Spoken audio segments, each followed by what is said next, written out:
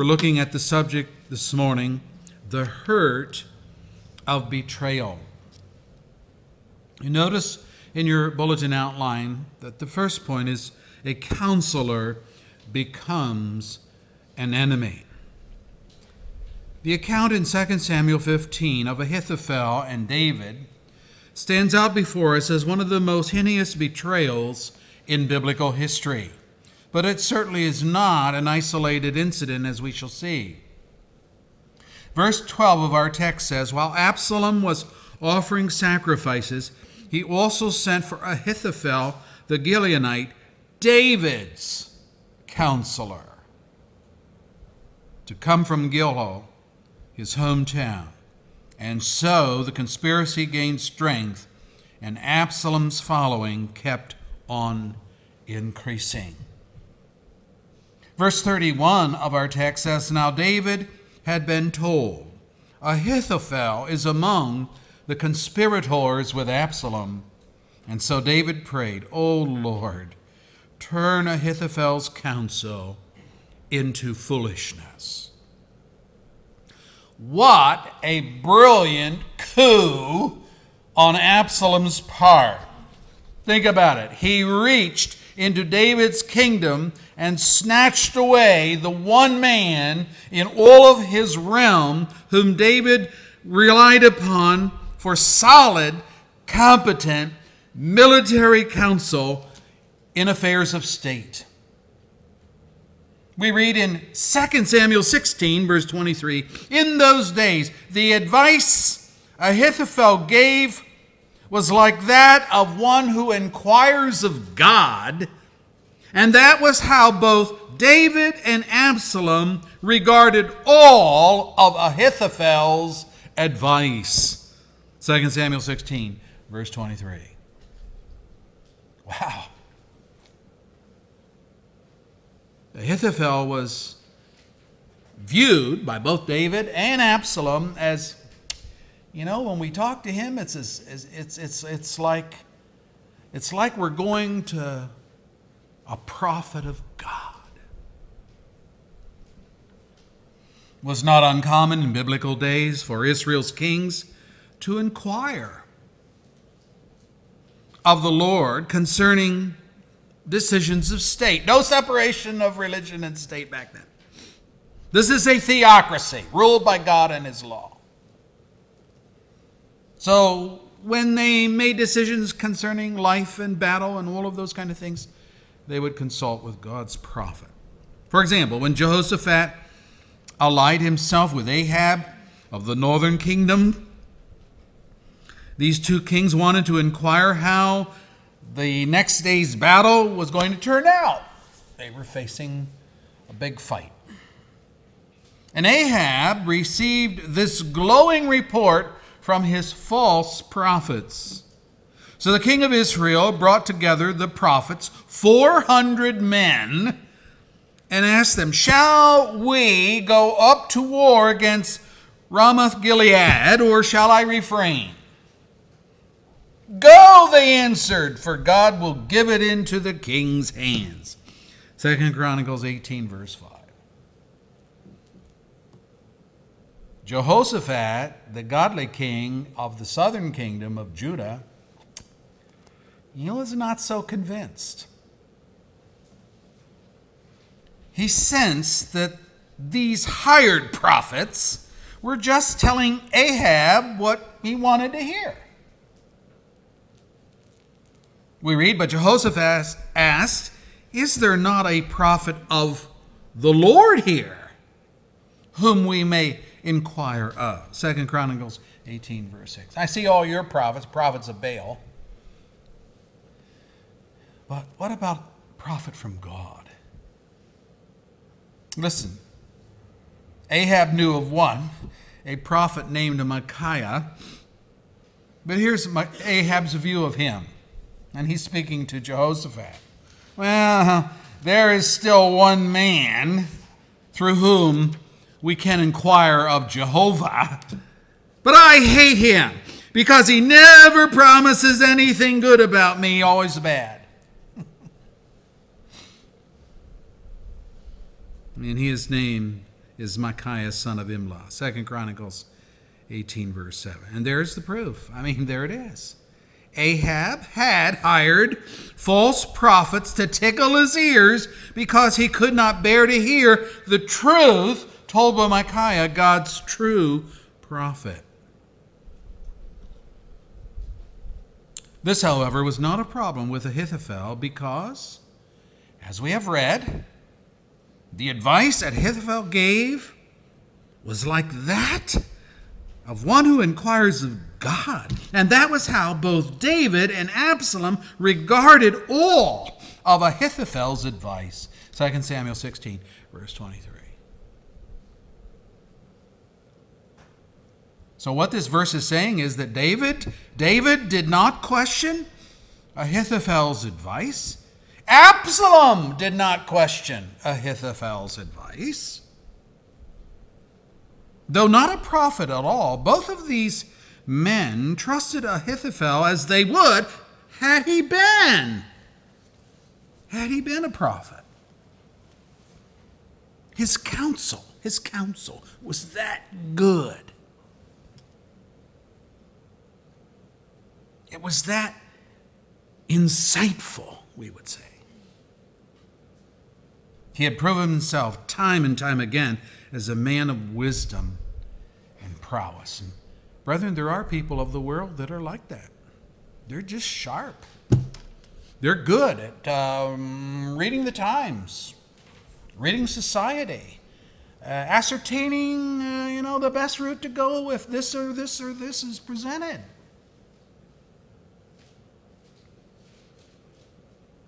And so when Ahithophel defected to Absalom, David knew he was in deep trouble. His chief advisor, his best military genius, had now betrayed him by becoming part of Absalom's conspiracy. What was he going to do? Think about it. What could he do? David's able advisor had now become Absalom's able advisor. David was devastated, to say the least. You would be too. It was inconceivable that his longtime counselor would now side with the conspiracy to overthrow his kingdom. And he reflects on this in Psalm 47, verse 9 and following, where we read this. And David's writing, "Even my close friend, whom I trusted, he who shared my bread, has lifted up his heel against me." Listen to the way he says that. Even my close friend. A more descriptive analysis of his anguish is found in Psalm 55, verse 9 and following, and here's what he writes there. "Confuse the wicked, O Lord, confound their speech, for I see violence and strife in the city. If an enemy were insulting me, I could endure it. If a foe were raising himself against me, I could hide from him. But it is a man like myself, my companion, my close friend, with whom I once enjoyed sweet fellowship as we walked with the throngs at the house of God. Evening, morning, noon, I cry out in distress, and God hears my voice. He ransoms me unharmed from the battle waged against me, even though many oppose me, men who never change their ways and have no fear of God. My companion attacks his friends. He violates his covenant. His speech is smooth as butter, yet war is in his heart. His words are more soothing than oil, yet they are drawn swords." Do you feel the pathos in David's heart as he thinks about the betrayal of Ahithophel? What could David do? Well, he did the only thing that he could do. And we have it in our text. Now David had been told, Ahithophel is among the conspirators with Absalom. And so David prayed, O Lord, turn Ahithophel's counsel into foolishness. 2 Samuel 15, verse 31. We have it in Psalm 55, verse 9. Confuse the wicked, O Lord, confound their speech, for I see violence and strife in the city. The same kind of thought. Well, the conspiracy was in full bloom. Absalom had the lion's share of the warriors. Think about this. 10 northern tribes to David's 2 southern tribes. David knew he had to vacate Jerusalem or be slaughtered. He knew Ahithophel to be a wise and shrewd counselor in military matters. He knew Absalom would imbibe whatever Ahithophel had to say. And so his only hope was in God. Yet, think about this, God plus 1 is more powerful than a whole army without God. And so 2 Samuel 17, verse 14 states, the Lord had determined, listen to this, the Lord had determined to frustrate the good advice of Ahithophel in order to bring disaster to Absalom. He had good advice, but God had determined to frustrate it. How's he going to do that? Well, we have a counselor that became an enemy. Now, secondly, we note a friend that becomes a counselor. How in the world was the counsel of Ahithophel going to be frustrated? I mean, everybody listened to his counsel with bated breath, hanging on every word, reverencing him as though he were a prophet of God, though he's not a prophet of God, believing that his advice came from God. They all thought, well, we certainly want God on our side as we go up against David. What then do you advise, Ahithophel? And you can see that by this time, most of Israel was convinced that David was no good for the kingdom anymore. So a change had to be made. Verse 12 and 13 of our text says the conspiracy gained strength, and Absalom's following kept on increasing. And the messenger came and told David, the hearts of the men of Israel are with Absalom. Another blow. Well, God had not rejected David as king. The people might be oscillating, thinking, we need a new guy here. Absalom's our man. So how was all this going to work out? Well, enter Hushai. David had to flee Jerusalem in haste and in disgrace, if we read the text right. The Bible tells us, verse 30 of our text, that he ascended the Mount of Olives, head covered, weeping as he went. But as he reached the summit, a man named Hushai met him. So he's going up the Mount of Olives, he's weeping as he goes, covered head, which is a sign of mourning. And at the summit, he meets this guy named Hushai. Now, Hushai was more than a member of David's council. Verse 37 of our text calls him David's friend. David's friend.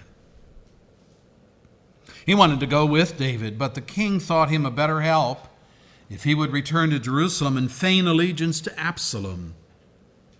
And in this way, he could inform David of any intrigue planned to buy Absalom and frustrate Ahithophel's counsel. Verse 37 of our text tells us that Hushai arrived back in Jerusalem just at the time when Absalom entered the city with his forces. In other words, David had escaped just in the nick of time. He makes it out and up the Mount of Olives and out, and in comes Absalom with his troops. Well, Absalom lost no time in seeking the counsel of Ahithophel, which basically Ahithophel said this: you need to pursue David now, without delay. Strike while the iron's hot. David and his men are tired. They're hungry. They're weak from travel. Now, go get them. Take about 12,000 guys and get out there. Normally, Absalom would have acted upon that counsel without hesitation. But Hushai had made a strong case for coming to Absalom's aid. And so Absalom wanted to hear from him as well. I mean, think about that. Absalom knew that Hushai was David's friend. So Hushai says something like this: well, as I've served your father, now I'm here to serve you. It's just kind of obvious that you're going to become the new king. Your father had to flee. And he has just a handful of troops, and you got all these that are the northern tribes that are supporting you. So anyway, Absalom says, well, okay, all right. Ahithophel says we need to go out there and attack him right now. What do you say, Hushai? And he gave opposite counsel. David is a scrapper, Hushai says. This you know, and what is more, he will not be found where you expect him to be found. He will be holed up somewhere in a cave, ready to pounce on anyone that pursues him. And when he does that, he will win. And when he wins, all of your support from the other 10 tribes will begin to melt like snow. And we read, Absalom and all the men of Israel said, the advice of Hushai is better than that of Ahithophel. Wait a minute. Why would Absalom be so quickly disposed to accept the advice of David's friend turned counselor?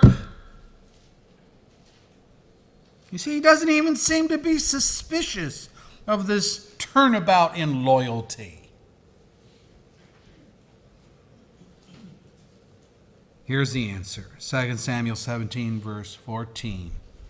For the Lord had determined to frustrate the good advice of Ahithophel in order to bring disaster on Absalom. Guess whose advice was the better of the two? That verse tells me the advice that was the better of the two was Ahithophel's. But Absalom bought into Hushai's counsel because the Lord was working behind the scenes. And the rest is history. When Ahithophel saw that his counsel had been shunned for Hushai's, he went home and hanged himself, our text says. And the next day, Absalom was killed in battle. And David's kingdom solidified once more. And those 10 northern tribes got real scared, because they had come that close to attacking the Lord's anointed. Now, brethren, history is strewn path of many betrayals. This is only one account of one betrayal that is recorded in the Bible. There are many, many more. David himself, think about this, commander-in-chief of Israel's army, betrayed a noble soldier, Uriah, by sleeping with Uriah's wife, Bathsheba, and then later orchestrating Uriah's death to conceal his sin. One does not expect the commander-in-chief to betray a foot soldier's loyalty and dedication, but it happens. It did happen. And David was the culprit. And by the way, this whole rebellion with Absalom is part of God's judgment on David for that sinful decision. Rebekah betrayed Isaac by deceiving him into blessing her favorite son, Jacob, over Esau for the family headship. You say, well, God was in that. God said Jacob was going to rule, yeah, but Rebekah thought she had to help God along a little bit. Joseph was betrayed by his brothers out of jealousy as they sold him as a slave to Midianite traders passing by. And then when he got down into Egypt, he was betrayed by Potiphar's wife for being an honorable man who refused to fornicate with her. So he ended up in Pharaoh's prison, and he was betrayed in Pharaoh's prison by the cupbearer who forgot all about him instead of speaking up to Pharaoh for his release. Boom, boom, boom, 3 strikes, you're out. Betrayed, betrayed, betrayed. That's Joseph's life for 11 years. Samson was betrayed by Delilah in retribution for all of Samson's masterful defeats of the Philistines, those that were the captors of God's people. Betrayal. And then the greatest of all, Jesus was betrayed by Judas to his enemies who sought his life, but also by Peter, who denied him and any association with him, and also by all the disciples of whom we read, then everyone deserted him and fled. Mark 14, verse 50. No doubt fearful that they too would be arrested and tried and sentenced to death. So they thought, well, we better create some distance between us and Jesus.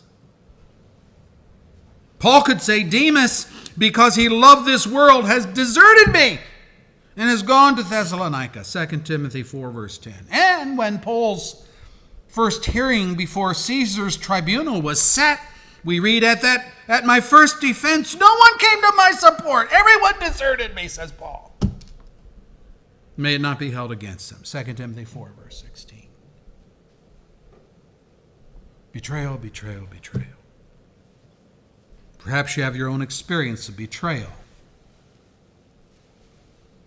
You could add your experience to the list. Most of us do. Life in our sinful world has not changed for the better in this area, and betrayal is one of the most hurtful experiences that we go through. My friend, my companion, did this to me. So that brings us to the second point in our outline, understanding betrayal and applying biblical healing. Observe, firstly,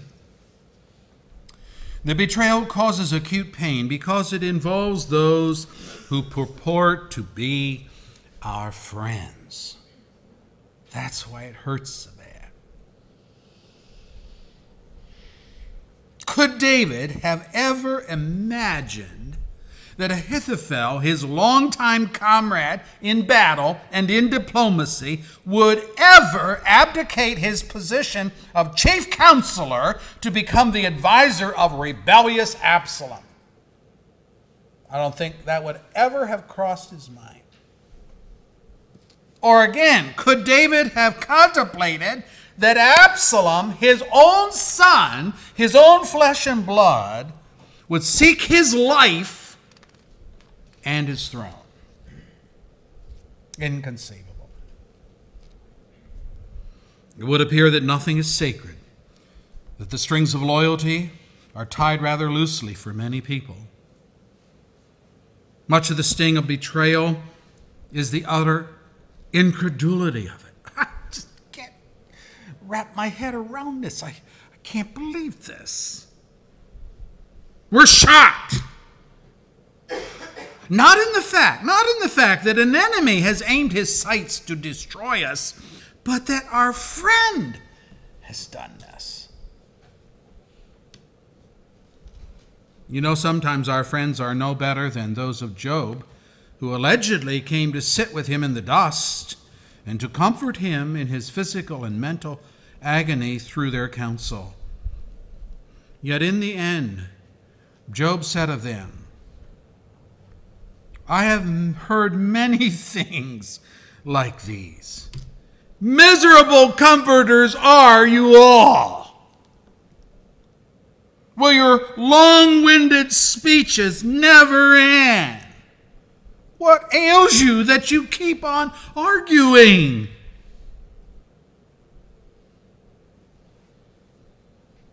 I also could speak like you if you were in my place. I could make fine speeches against you and shake my head at you. But my mouth would encourage you. Comfort from my lips would bring you relief.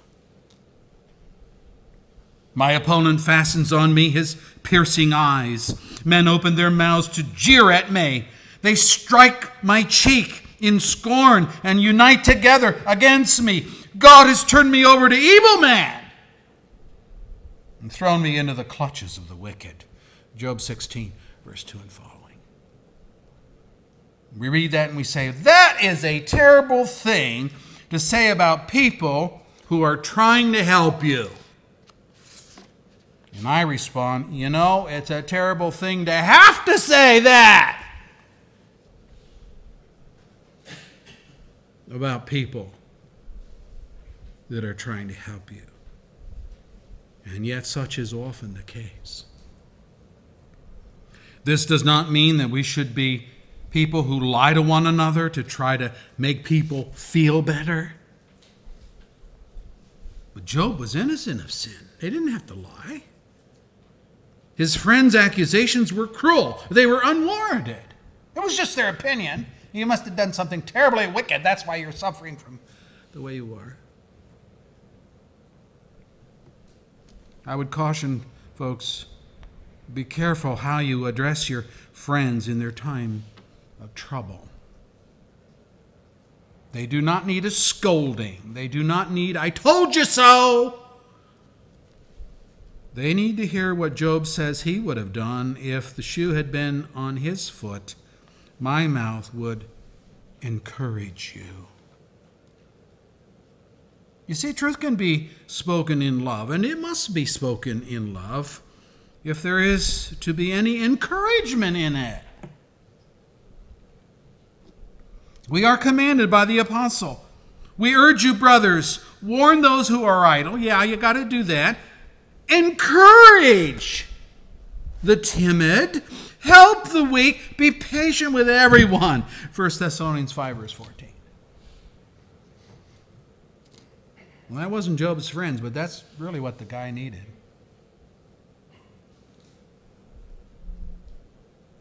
While Jesus knew all along the true nature of Judas and what he was up to, it was nevertheless a grief to him to confide to his disciples, I'm not referring to all of you. I know those who I have chosen, but this is to fulfill the scriptures. He who shares my bread has lifted up my heel against me. John 13, verse 18. And so you see that Ahithophel is a type of Judas. For he did the same thing with David. It's a strange way to define betrayal, don't you think? He who shares my bread? But maybe not so strange after all. In my 50 years of ministry, it has often been the case that those I have helped the most, prayed for the most earnestly, met their physical and spiritual needs, counseled them in their dire distress, it's those who seem to have had no problem walking away to find greener pastures. They seem to have missed what Judas missed. Greater love has no one than this, that he lay down his life for his friends. John 15, verse 13. The thing that makes betrayal hurt so bad is it's because it's your friends that betray you. That's what hurts. Not an enemy that has done this. David says that. He says, I could handle an enemy. It's my friend. Secondly, betrayal is hurtful because it sacrifices people for lesser things. Think about it. Did Ahithophel gain anything by betraying David for Absalom? I mean, before his defection, he was a respected military advisor. He was respected by both David and Absalom. After his defection, David, the friend of God, is praying against him. And Absalom prefers the counsel of Hushai over him. He's not promoted in his defection. He is demoted. He's not elevated in prestige and importance. He is disgraced. And sensing that shame, he goes home and ends his own life. Wow. Great advantage for betraying David. What did Joseph's brothers gain by selling Joseph to the Midianites as a slave? They faked his death. They fabricated a lie to their father to cover their sin. And many years later, standing before Joseph, whom they did not recognize, they were still guilt-laden for what they had done to Joseph, and were now fearful that their own lives were in jeopardy under the vice-regent of Egypt, who had discovered a stolen cup in their luggage.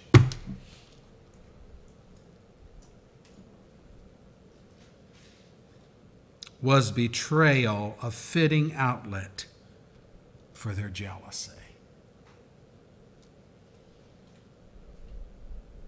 Stephen in Acts 7 verse 9, as he rehearses the history, says this: because the patriarchs were jealous of Joseph, they sold him as a slave into Egypt, but God was with him.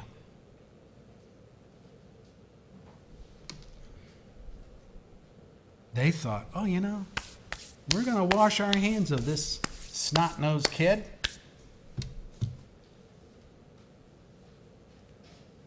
Won't have to have him preaching at us anymore. Won't have Dad doting on him, giving him the lion's share of all the goodies.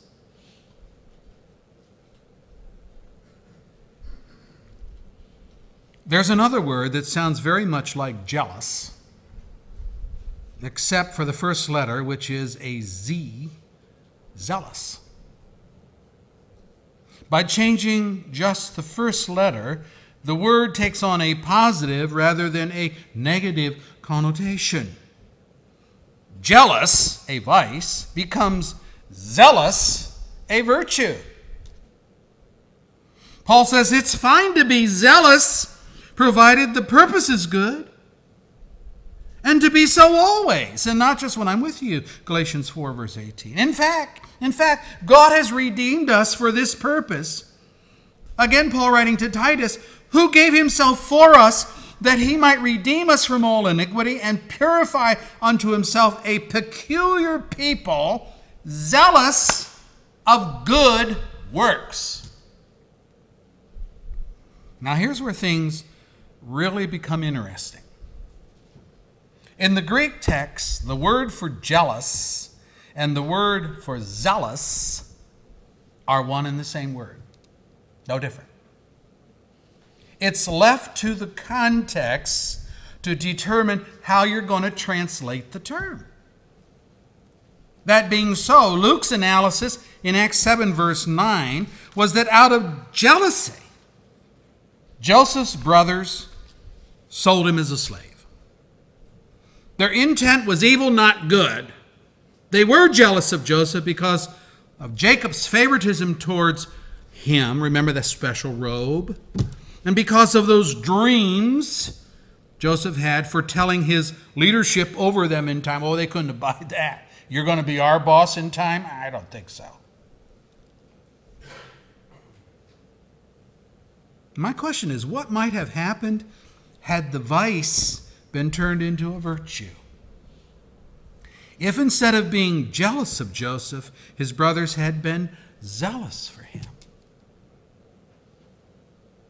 Instead of 11 years of angst and guilt for their trickery and their lies, had they been happy for Joseph that God was going to make him a great leader of their family, they could have spent those years in family harmony and peace and appreciation and love and thankfulness, just to name a few more graces which flow from being zealous for what is good. And are we not commanded in the Scriptures, rejoice with those who rejoice, and mourn with those who mourn. Live in harmony with one another. Do not be proud, but be willing to associate with people of low position. Do not be conceited. Do not repay anyone evil for evil. Be careful to do what is right in the eyes of everybody. Romans 12, verse 15 through 17. And again, if one part suffers, speaking of the body of the church, if one part suffers, every part suffers with it. And if one part is honored, every part rejoices with it. 2 Corinthians 12, verse 26. The betrayal of Joseph's brothers was due to the fact that they could not zealously approve of Joseph's favored position. We read in the Scripture, when his brothers saw that their father loved him more than any of them, they hated him and could not speak a kind word to him. Genesis 37, verse 4. Betrayal was an easier course to take once the lesser trait of jealousy overpowered the virtue of being happy, being zealous for Joseph's good fortune. Brethren, how you spin the blessings, the fortunes, the character of others, if you think the best, that will go a long way in avoiding the sin of betrayal, because betrayal sacrifices people for lesser things. People don't become important. Pride's more important, or self-importance, or self-advancement, or prestige, or position. And on it goes. Money. All lesser things. Value the soul, first and foremost. Value that friendship.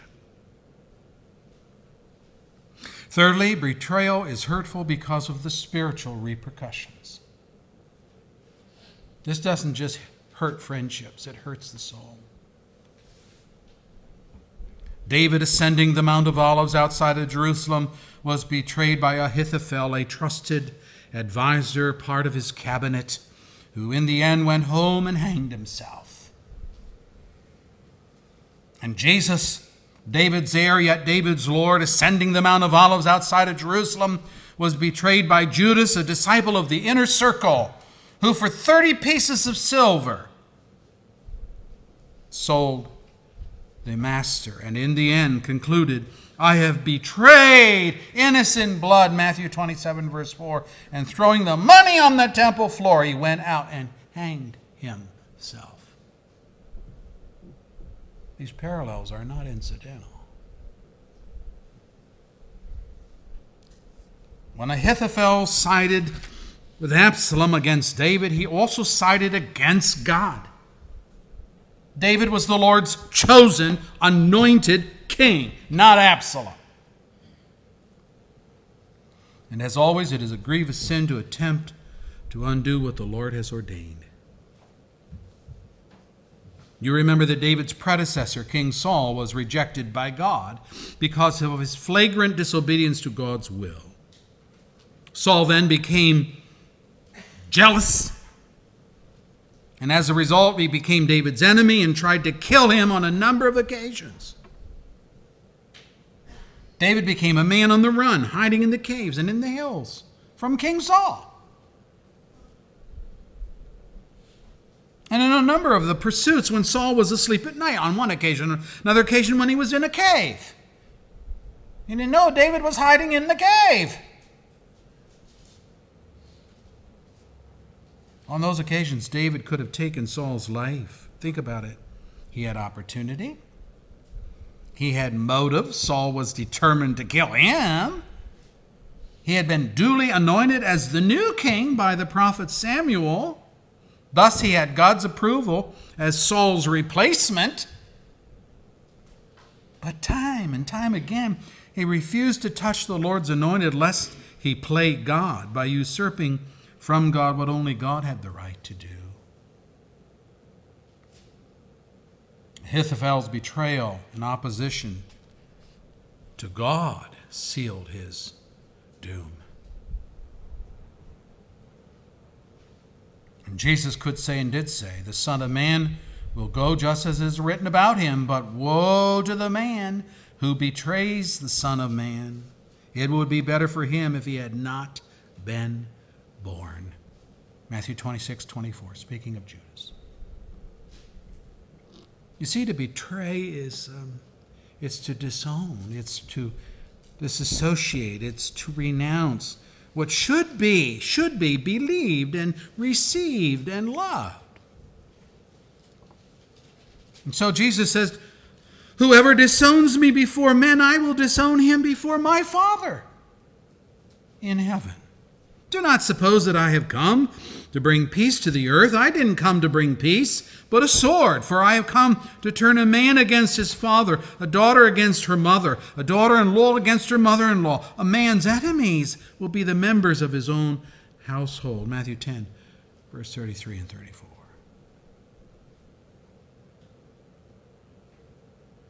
Betrayal is so hurtful because of its great negative, spiritual repercussions. Then lastly, betrayal is hurtful because it is destined to become the rule, not the exception. I hate to have to tell you this, but Jesus has predicted it. You may think that you have such a tight-knit family that nothing like betrayal would ever come knocking at your door. But the God who cannot lie predicts this. Brother will betray brother to death, a father his child. Children will rebel against their parents and have them put to death. All men will hate you because of me, but he who stands firm to the end will be saved. Mark 13, verse 12 and 13. Ahithophel had a decision to make. He chose the wrong side. You believers have a decision to make. Choose God over family and set a godly example, or not. You unbelievers have a decision to make. Choose Christ and his salvation. The scripture says today, if you hear his voice, do not harden your heart. But you can harden your heart. That would be your other decision. Hebrews 3, verse 15. Either that, or you could repent and call upon God to be your Savior, to come and to eradicate your sin. John tells us of the people of Jesus' day, he came unto his own, but his own received him not. Not good. Decision. John 1:12. Instead, about 30 years later, they cried out, "Crucify him! Crucify him!" They betrayed the only Savior the world has. None else can heal the breach between you and God. You need to come to Christ and be reconciled to him. You have a decision to make. You're faced with choices in life all the time. Choose wisely. Choose right. May the Spirit of God draw you to repentance of your sin, to faith into Jesus. He's the only Savior. It's the only way out of the mess that we're in. You're not promised a new Cadillac and a mansion by a lake, and you're not promised any of that. What you're promised is forgiveness of sins, reconciliation with God, and life eternal. And what is your life of what, 80, 90 years down here compared to eternity, eternity, eternity, where time never ends, never ends, never ends, goes on and on. You can either be with God in glory or in destruction in hell's fire. Choose right. Choose right. The day's coming, brethren, sad to say, when betrayal will be the rule, not the exception. And you'll be scratching your head like David. What did I ever do to such and such that they, he, she, would do this to me? And the answer will be this. Jesus says they will hate you because you love me. That's what. You don't have to do anything. You just have to be. Be what? Be a believer, a follower in Christ. And that'll bring out the animosity and the hatred. Because when you live for Christ, when they oppose you, they're opposing the God that you love and serve. Father, send your Spirit to teach us something of the hurt of betrayal, but not only so, but the healing for it. While we know that we live in a sinful world where this exists, Lord, grant to us right decisions. Help us not to choose things over people. Help us to be friends to the end. And if we get in a tiff with one another, help us to be forgiving. Help us to understand the sinfulness of our own hearts. Help us to maintain the friendship over hurt feelings. For any that are outside of Jesus today, this is the friend of sinners. This is the only friend that can help us. I pray that you'll draw them to you. Grant them faith and repentance today. Help them make wise choices. For the glory of Jesus, for their own good, we pray these things. Amen.